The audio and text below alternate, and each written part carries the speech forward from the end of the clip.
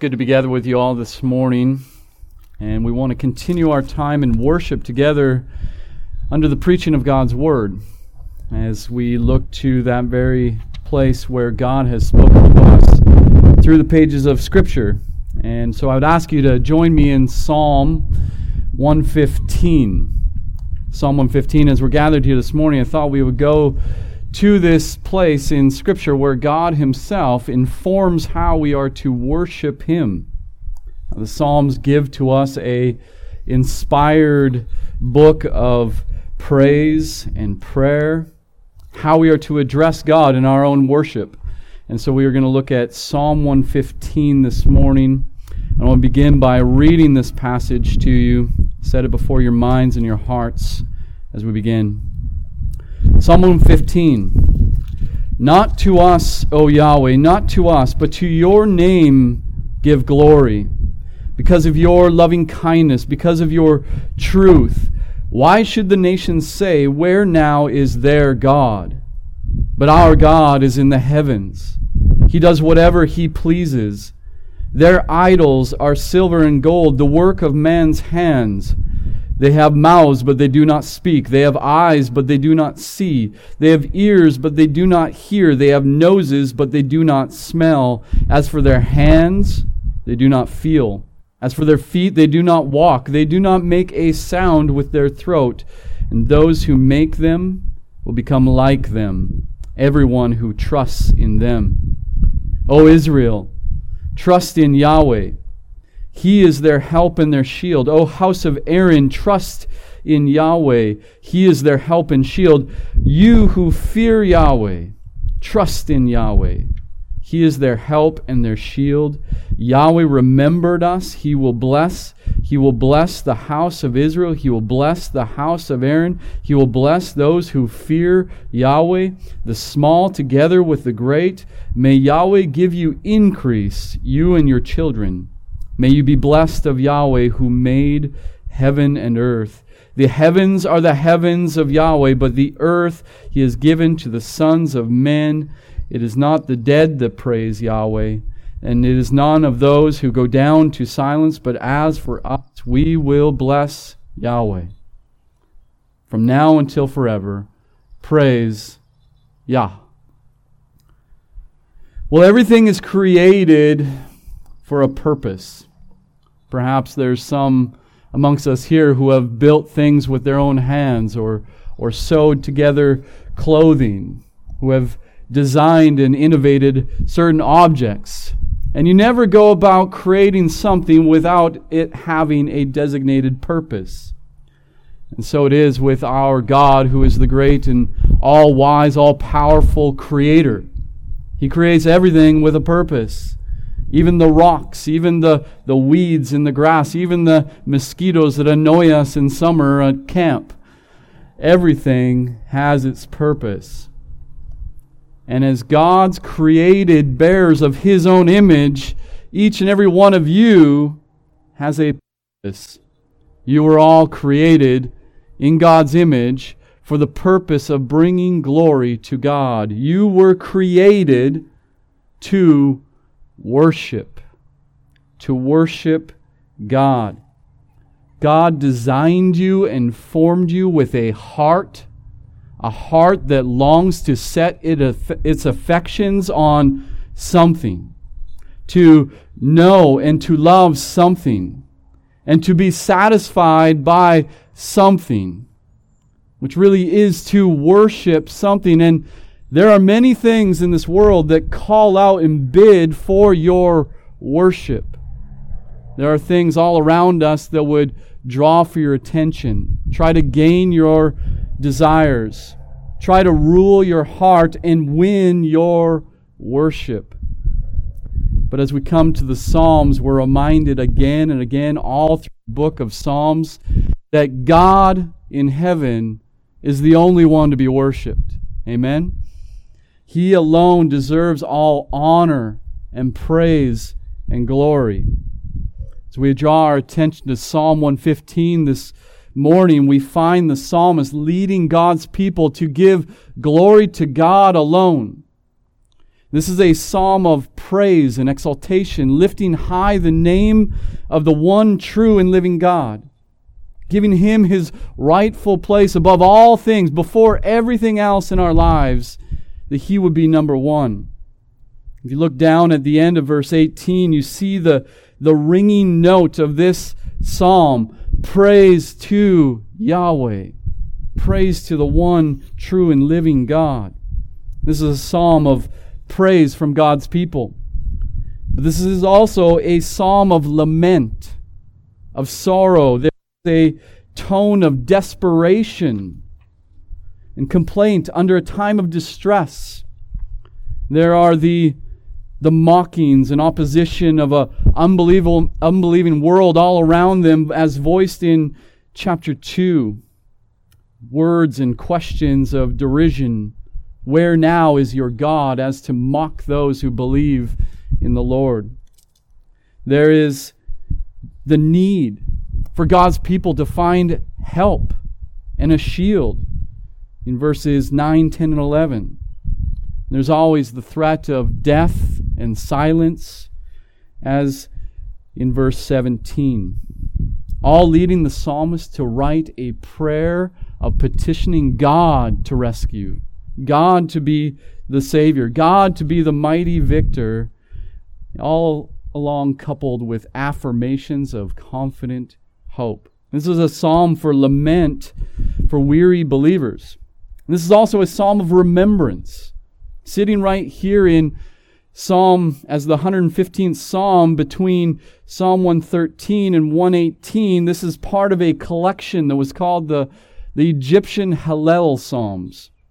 6 psalms compiled together to celebrate the Passover celebration, that great reminder of God's rescue of His people in the Exodus. When God cast out and threw down Egypt under His powerful hand, but passed over and delivered His own people by His sovereign grace and power because of the blood of a Passover lamb, ultimately pointing to Jesus Christ, the Lamb of God who would come to the earth to take away the sins of His people. This is a psalm to remind God's people of His great grace and power to save. As a psalm with such a variety of motifs and themes, it is a psalm that can be very helpful in informing our worship, helping us to understand a big view of God and a right view of life, and how we are to give God glory alone with all of our lives in every circumstance. To see and to know that God alone is glorious, He alone is worthy, He alone can satisfy, and He alone is worthy of all your praise. This is a psalm that compels us to give glory to God alone. In Psalm 115, there are 4 essential aspects of true worship. 4 elements that should be a part of every single one of our lives if we are going to truly give glory and worship to God. The psalmist draws our attention to God's glory, first and foremost. Then he goes on to show God's glory in God's sovereignty, God's salvation, and God's praise from His people. And these are 4 aspects that must be part of true, genuine worship. So the first essential aspect of true worship is seeking God's glory. Look there at the first 2 verses. Not to us, O Yahweh, not to us, but to your name give glory. Because of your loving kindness, because of your truth. Why should the nations say, where now is their God? These opening lines are an urgent plea for divine intervention, a cry for vengeance against the wicked and vindication for God's people. Verse 2 points to a context when God's people were under a great siege, with the nations who represent the enemies of God throughout the Psalms making a mockery. They taunt and blaspheme Israel's God, Yahweh. Either He is away, or perhaps He doesn't even exist. Where is he? For we do not see him. They ridicule God's people because they see no visible evidence that he is there to protect them. The same questions are found in Psalm 79, verse 10, which was a lament over the destruction of Jerusalem. The enemy had entered the city of God, defiled the temple, and slaughtered the saints of the Lord. And Asaph's cry there was, "How long, O Yahweh? How long will you be angry with us forever? Will your jealousy burn like fire?" And see, he recognized that even the destruction of that city was under the sovereign control of God, that it was actually the discipline of God. It was the divine chastisement for their rebellion and their unfaithfulness to the covenant of God.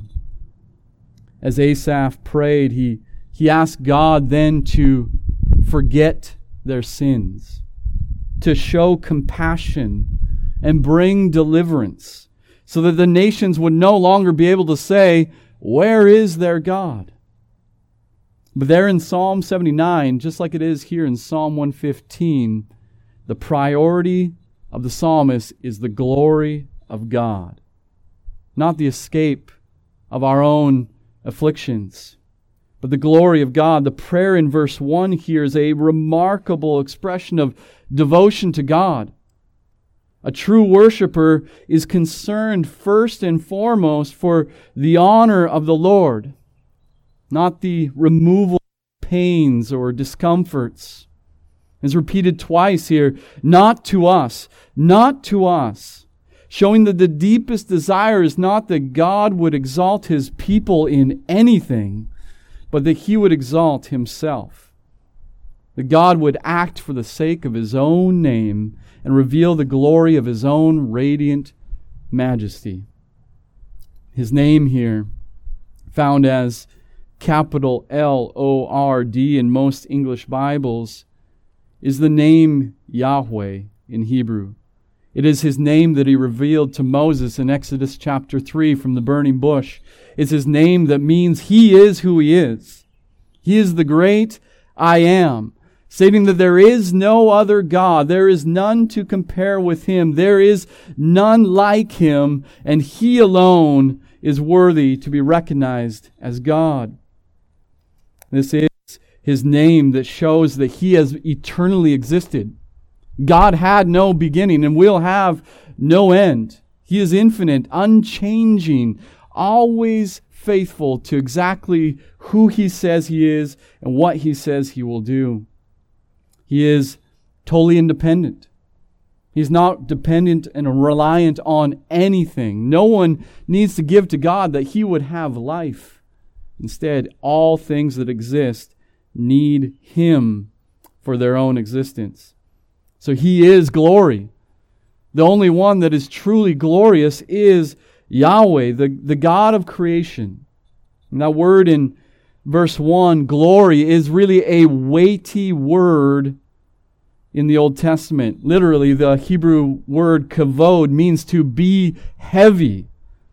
And in the law of gravity, something that is heavier than other things has more pull, more force.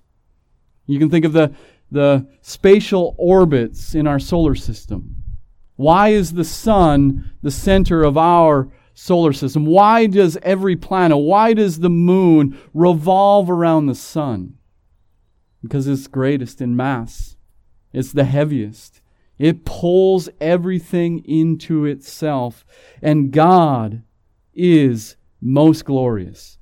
The sun, as the center of the universe, as the center of our solar system, reflects that God is the center of all things. Everything that exists revolves around God. God is the most supreme. He is the most preeminent and majestic. God is most glorious.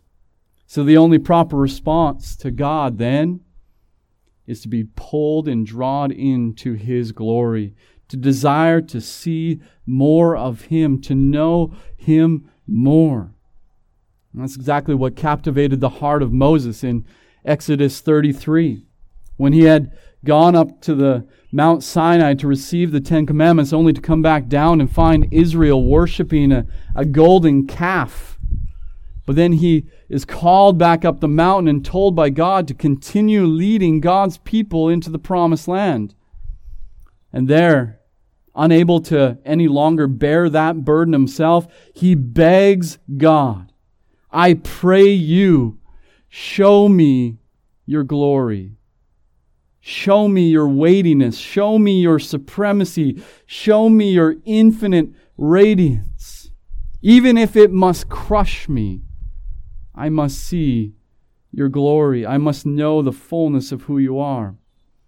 Oh, what a prayer that is. That is a model for each and every one of us. That is the heart of one who truly knows God and worships and loves God, to be consumed and obsessed with seeing God's glory, with knowing Him more.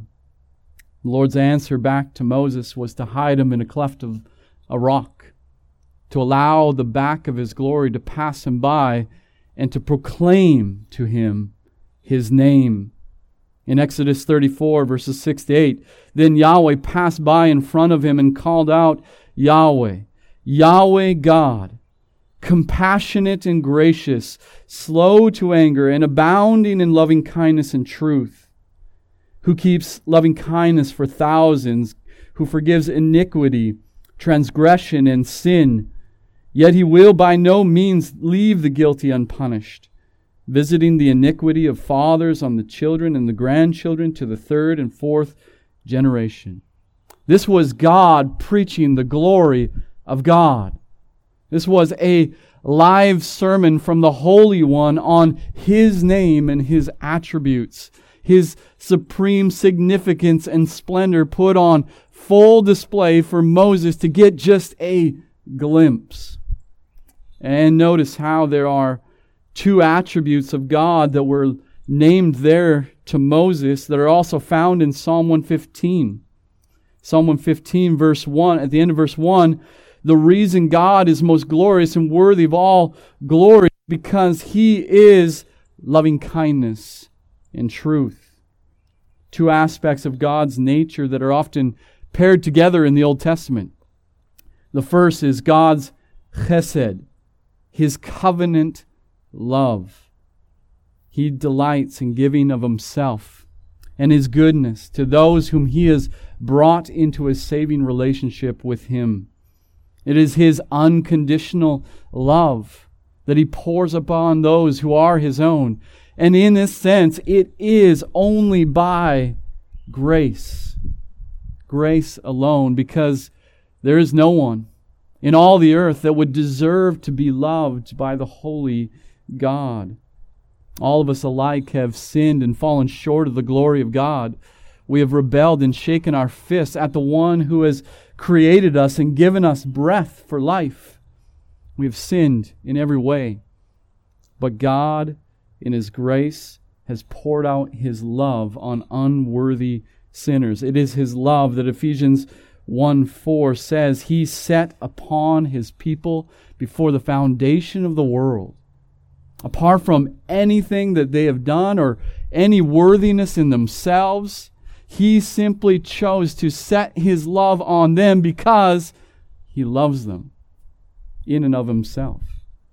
God saves, God loves His own people to the praise of His glorious grace. The second attribute there is God's truth, His unwavering faithfulness, His inability to lie, to mislead, or to deceive, His absolute loyalty to who He says He is and what He says He will do. There is no changing, no shadow of shifting with God. And this is good news for those who have heard His word and heard about His love. He is absolutely and eternally true. There's no more sure way for anyone to pray than to pray on the basis of who God is, for the things that God has said He will accomplish. To pray on the basis of God's loving kindness and truth for the sake of His own name. This is the most certain prayer we could ever pray. God, not to us, but to your name give glory because of your loving kindness and truth. This is the prayer that Moses prayed to save Israel from their destruction, inevitable destruction for worshiping a golden calf. God, not for the sake of this stiff-necked people, but for your name's sake, rescue, relent, show pity. This is the same prayer that King Hezekiah also prayed when the Assyrians attacked Jerusalem. But now, O Yahweh our God, I pray, save us from this hand, that all kingdoms of the earth may know that you alone are God. You, O Yahweh. God is most glorious. And the greatest pursuit of any one of His creatures is to pursue, to seek after the glory of God. The second essential aspect of true worship in this psalm is declaring God's sovereignty, His power and rule over all things. Look at verse 3. But our God is in the heavens. He does whatever He pleases. And this is an immediate response to those mockings and scoffings in verse 2, with God's people now answering those scoffers with one voice, with full conviction, responding with confidence, not giving an inch to the atheist. You wonder about our God, verse 2. Let us tell you about our God, verse 3. For starters, our God is in the heavens. He doesn't dwell on earth. He doesn't need a home made by human hands. He is not held together or contained by any earthly house. He is not confined by the limitations or of a physical or mortal body. Our God is in the heavens. He is spirit. He is omnipresent. He is infinite, far greater than all of us. He is ruler on a heavenly throne with complete control over all the earth. In summary, He is God, and we are not. Our God also does whatever He pleases. He works, He makes, He orchestrates all things according to His perfect will. In all of His goodness, in all of His holiness, in all of His righteousness and justice, He does everything that He wants according to what delights Him alone. There's nothing to restrain Him. Nothing can hold Him back. He is the God who called everything into existence out of nothing, simply with the power of His Word. Day one, God spoke, and the light began to shine. Day 2, God spoke and waters were spread out from shore to shore. In day 3, He spoke and the land set boundaries for the waters and began to produce plants and trees. On day 4, He spoke and the sun, moon, and stars began to govern day and night. In day 5, He spoke and fish and birds filled the sky and the water. Day 6, He spoke and there came a life. First animals and creatures of every kind. Then He created and formed you and I in His own image, after His own likeness. God created everything that exists by the simple power of His Word, and He declared all creation very good. God is the great Creator. In summary, this verse declares the absolute freedom of God to do whatever He pleases. There is no limitation in His power, nor is there any limitation in His right to rule and reign as Creator. He owns all things. He is Lord. He is Master. He dictates exactly what will take place in everything that He has created. God answers to no one. He's not obligated to do what you and I want Him to do, though at times He is merciful to do just that. God is King. God is on His throne. God is alone sovereign. Then, having declared the sovereignty of the one true God, His people also declare the impotence of false gods. In verses 4 to 8, there's a strong contrast made here between Yahweh of heaven and the idols of earth. In verse 3, God is the one who does, works, or makes whatever He pleases. He is the maker of heaven and earth, verse 15. But in verse 4, the idols are the works of a man's hand. They are the creation of men who make them, verse 8. Well, God is the all-powerful and sovereign creator. The gods of man on the earth, the idols created with images of creatures, are the works of hands created by men with materials that God Himself had to create in the first place. Look at verses 4 to 7. Their idols are silver and gold, the works of man's hands. They have mouths, but they do not speak. They have eyes, but they do not see. They have ears, but they do not hear. They have noses, but they do not smell. As for their hands, they do not feel. As for their feet, they do not walk. They do not make a sound with their throat.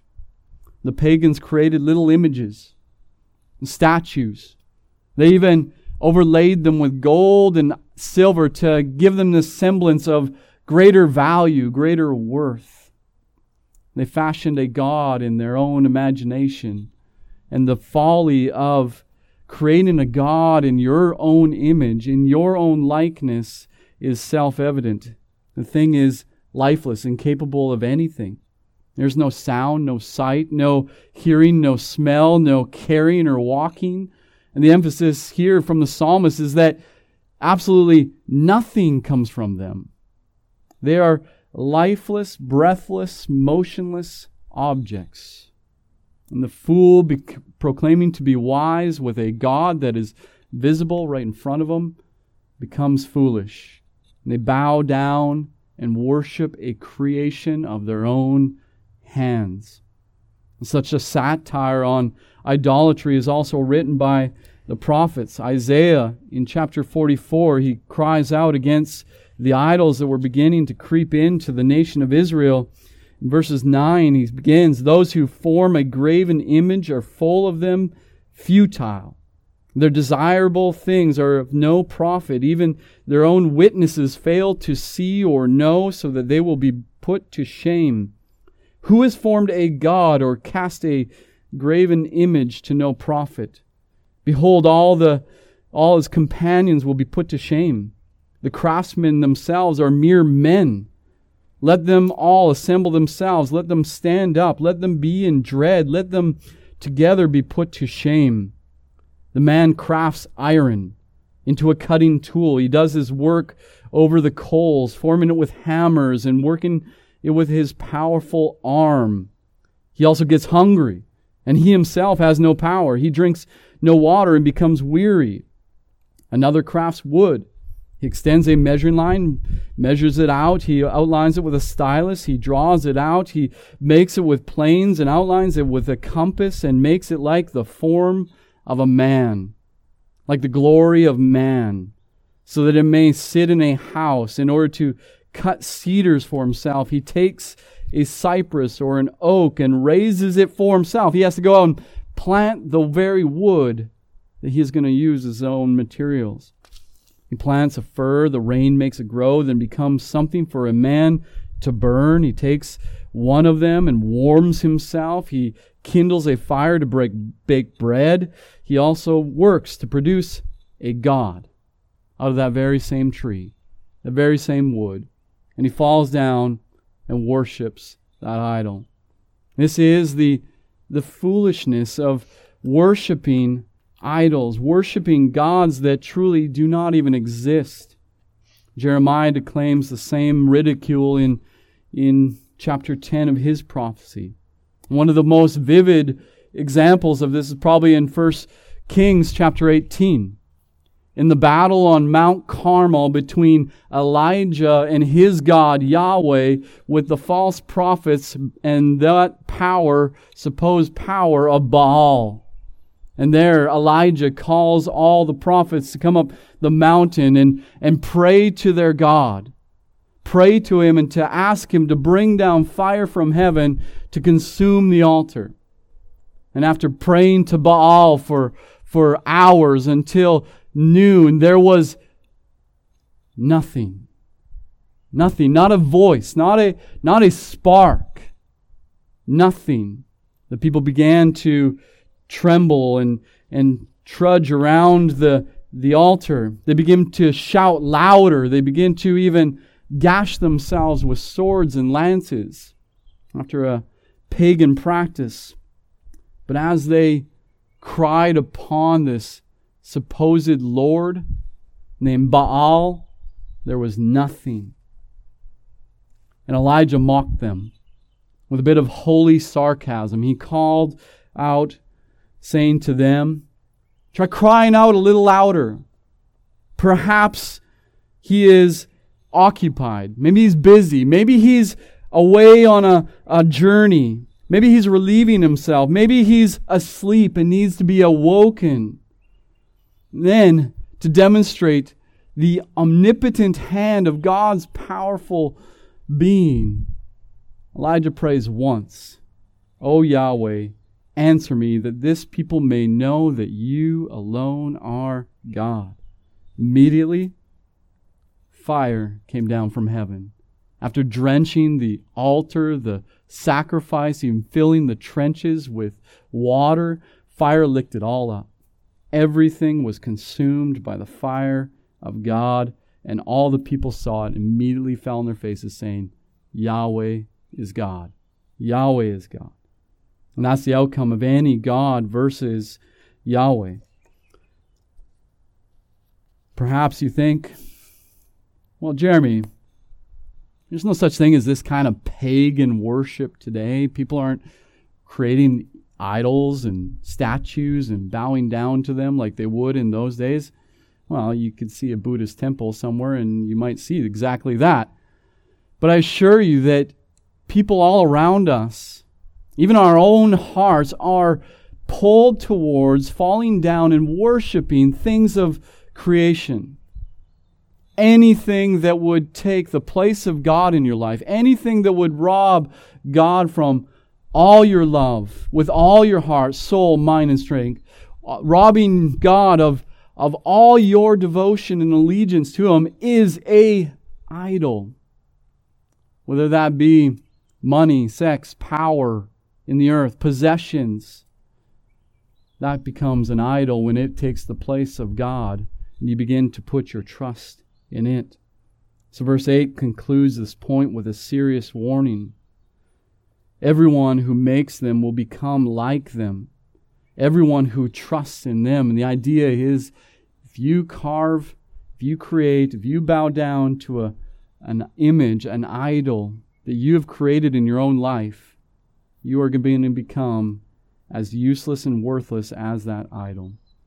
One commentator states, false worship is not innocent, but demoralizing, and ultimately the worshipers will perish together with their perishable idols. See, idolatry is not okay. It's not loving to allow people just to continue on. You worship your God and I'll worship my God. The psalmist reminds us that there is a devastating end for all those who would worship idols. As Romans 1 teaches us, the wrath of God is poured out upon all those who suppress the truth in unrighteousness, as they turn from worshiping and serving the Creator to worship and serve images made in the likeness of creatures.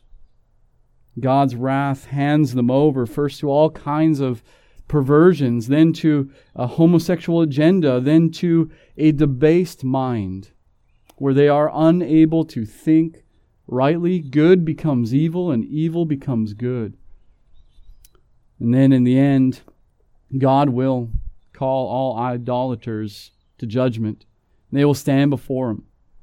And perhaps in that day they will call upon their gods, rescue us, deliver us. But those who cannot speak, those who cannot hear, those who cannot walk, those who cannot make a sound with their throat, will be able to do nothing to deliver those people from God's wrath in that day of judgment. And so we must declare God's sovereignty, God's rule, God's right to reign, God's power and dominion over all things must be central in our lives. The third aspect of true worship is trusting God's sovereignty. Trusting God's salvation. And this is an important note right after considering the power and glory of God. That now we would peer into this message of salvation, of deliverance, of rescue. Look at the call to turn to God, the one true and living God in verses 9 to 11. O Israel, trust in Yahweh. He is their help and their shield. O house of Aaron, trust in Yahweh. He is their help and shield. You who fear Yahweh, trust in Yahweh. He is their help and shield. In contrast to those who trust the things that they have made with their own hands, the psalmist commands God's people to trust in God alone, to trust in the Lord. This is an exhortation to faith in the one true God, to flee from all forms of idolatry and to give yourself, to put your rest, to put all that you are in the hands of Yahweh, the Lord of heaven and earth, to stop relying on human wisdom and abilities, to stop seeking the pleasures of the world, to give God all of your allegiance, to give Him all of your heart, all of your mind and soul and strength, to cling to Him and Him alone, to abandon all those things that would rob Him of His rightful place. In the Psalms, the object of one's faith is often pictured as ground that you stand upon, a foundation for your feet, and there's the muck and mire of sin that sinks and pulls you in. There's the quicksand of folly that vanishes from beneath you. And then there is the blowing wind and breathlessness of idols, all that cannot hold anything up and will ultimately lead to a great fall. But then there is faith in God, described as solid ground, a rock, a mighty fortress, a place where your feet can be firmly planted. And this call to trust and have faith in God is a call to the greatest place of security and refuge one could ever find.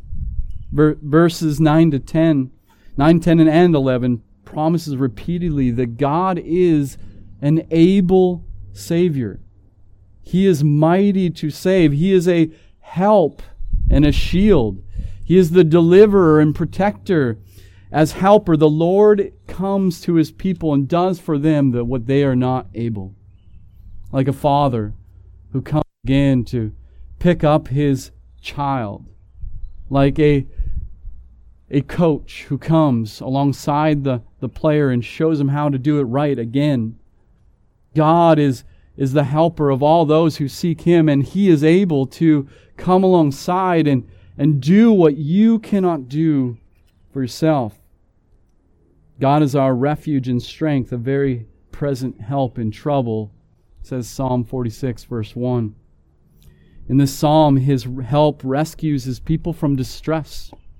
He meets them in their captivity and pulls them out of their hopeless estate, rescuing them, pulling them out, delivering them from dangers, and it is Yahweh who saves, and Yahweh alone. As a shield, then, He is a strong defense, surrounding His people as an impenetrable wall, covering them and protecting them from every attack, every threat, from every angle. As a army marching out into the battlefield, God is a shield to protect them, showing us, reminding us that He is a divine warrior, able to strengthen and uphold all of those who trust in Him. Is the one who comes to us. He is the one who calls people to trust in Him alone. The psalmist further describes God's saving work as blessing. Blessing. Look down at verses 12 to 13 and you see the repeated promise that He will bless. He will bless all those who turn in faith to Him. This is the blessing of God's undeserved favor, the blessing of His grace and love in the experience of true happiness and peace.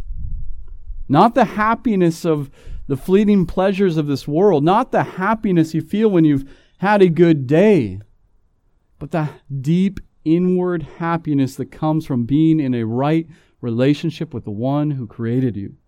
True happiness, a transcendent joy. The first words God spoke to mankind at creation were blessing. He blessed man, whom He created in His image, and called them to a perfect communion with Him forever. But when sin entered the world, there came a curse. That original blessing that God had brought us into relationship with Him as His own image bearers was now tarnished by a curse. The curse of disease, decay, and death. The curse of pain. The curse of thorns and thistles. The curse of spiritual deadness. And the curse ultimately of separation from God. Sin brought about a curse. But blessing is promised in God's covenant of salvation to all those who will place their trust in Him. When the devastating consequences of sin will be removed and we will finally enter again into that perfect communion with God. In Genesis 12, verses 2 to 3, God promised blessing to Abraham and to all the families of the earth through Abraham's seed. Ezekiel 36 promises spiritual blessing to all those who will receive the Spirit of God in the new covenant. And ultimately, these promises pointed to Jesus Christ, who is the promised seed, the son of the woman, the son of Eve, and the descendant of Abraham, the one who would bring His people back to God, to remove that separation that was created by sin, accomplishing redemption, and finally reversing the curse. True blessing is promised to all those who enter the kingdom of God through Jesus Christ. Those who are poor in spirit. Those who mourn over their own sin. Those who are lowly and humble. And those who hunger and thirst for a righteousness not of their own, but the righteousness of Christ to be credited to them. Blessed are those who are saved by the grace of God in Jesus Christ. Look at verses 14 to 15, and we see a priestly prayer. Here's a part of the Scripture where the priest would stand up before the people and pronounce a benediction, pronounce a blessing on the congregation. May Yahweh give you increase, you and your children. May you be blessed of Yahweh, who made heaven and earth.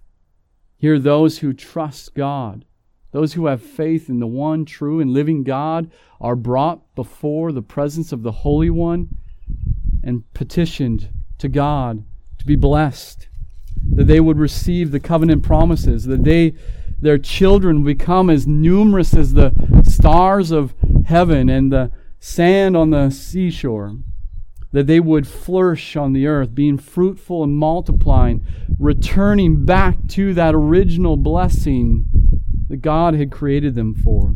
And again, this points to the great high priest, Jesus Christ, as the only one who is truly able to stand before God on our behalf, the eternal Son, who became a man as a mediator to represent sinners like us, to go before God to make atonement, to make a sacrifice, to pay the penalty of sin, not of our own, or not of His own, because He was perfect, blemished, unblemished, spotless, like a perfect lamb led to the slaughter. And He laid down His life on the cross as the final and perfect sacrifice and as the final and perfect great high priest.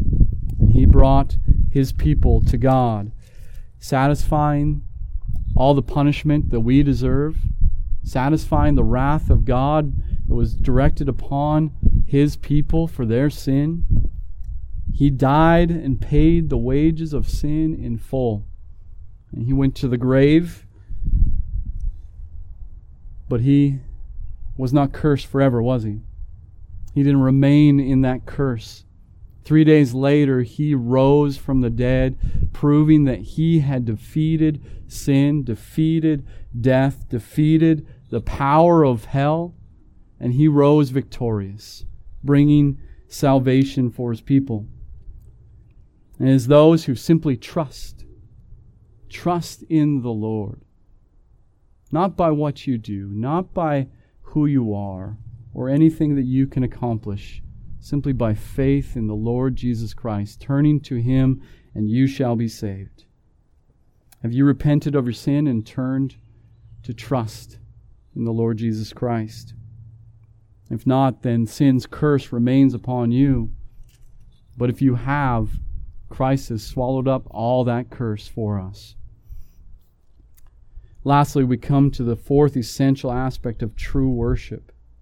Having sought God's glory and God's glory alone, having declared God's sovereignty and His right to rule in all things, and considering His glorious salvation, His salvation of grace and mercy through the Lord Jesus Christ, the only thing that is left to remain is to sing God's praise. And that's how this psalm ends in verses 16 to 18. The heavens are the heavens of Yahweh. The earth He has given to the sons of men. Is not the dead that praise Yahweh, is none of those who go down to silence, but as for us, we will bless Yah. From now until forever, we will praise Yahweh. And this is the congregation now responding in adoration and exaltation to the God that they have just considered, the God of all glory and sovereignty and salvation. And again, that last line that previously launched us into this verse, the petitioning God who made heaven and earth is now exalted for His ownership over all things. Not to us, O Yahweh, not to us, but to Your name give glory. We are entrusted with this earth. It says there in verse 16. God owns it. The heavens are His. The earth and all that fulfills it is His. But He has given us a stewardship to do what we were created to do what we have given as a purpose in our lives, to worship and bring glory to God alone. There is the contrast here of those who have come to life by faith in the one true and living God, with those who remain dead and will go down in silence. Those who trust in idols, those who give their affections and heart to idols, will find that they have no voice. They have no ability to lift up a praise to anything in the end. But as for us, Psalmist says, we will bless Yahweh. From now until forever, we will enter the bliss of eternal glory. There will be no end to the praises of God's people. There will be no end to the worship of His redeemed saints. From now until forever, we will sing Hallelujah. The end of verse 18. Praise the Lord. Praise Yahweh. Hallelujah. Give praise to Him because He is worthy. There's a glimpse into the heavenly worship given to us in Revelation. I want to close by reading this for you as you consider just how worthy God is and how glorious it will be to be in the presence of the Mighty One, the Holy One, to worship and praise Him forever. Revelation 4. After these things I looked, and behold, a door standing open in heaven, and the first voice which I had heard, like the sound of a trumpet speaking with me, said, Come up here, and I will show you what must take place after these things.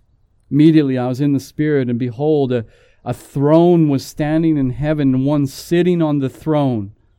He was sitting like a jasper stone, a sardius in appearance, and there was a rainbow around the throne like an emerald in appearance. Around the throne were 24 thrones, and upon the thrones I saw 24 elders sitting, clothed in white garments, crowned with golden crowns on their heads. And out from the throne came flashes of lightning and sounds and peals of thunder, and there were 7 lamps of fire burning before the throne, which are the 7 spirits of God. Before the throne there was something like a sea of glass, like crystal. And in the center and all around the throne, the 4 living creatures full of eyes in front and behind. And the first creature was like a lion, the second creature like a calf, the third creature like a face like that of a man. The fourth creature was like a flying eagle, and the 4 living creatures, each one of them having 6 wings, full of eyes around, within, and day and night, they do not cease to say, Holy, holy, holy is the Lord God, the Almighty, who was and is to come, the Eternal One. And they all sat down and bowed before the throne, casting their crowns to His glory, saying, Worthy are you, O Lord, and our God, to receive glory and honor and power, for you created all things. Because of you, your will, they existed and were created. It's there on that day that God will finally receive the glory due to His name. And the worship of His people no longer be marred by our own sin and weakness, but there will be infinite glory forever and ever. Let us pray. Lord God, we must confess that we have not given you the glory that you deserve with every aspect of our lives. Father, every time we disobey you, we rob you of glory. Every time we long for things more than you, we rob you of your glory. God, I pray that you would remind us again of who you are, that you are the glorious, eternal one who has called everything into existence by the power of your word, and that you alone are worthy of worship. You alone deserve our praise, our honor, our reverence and love. Father, I pray that you would even now be bringing more people to worship you.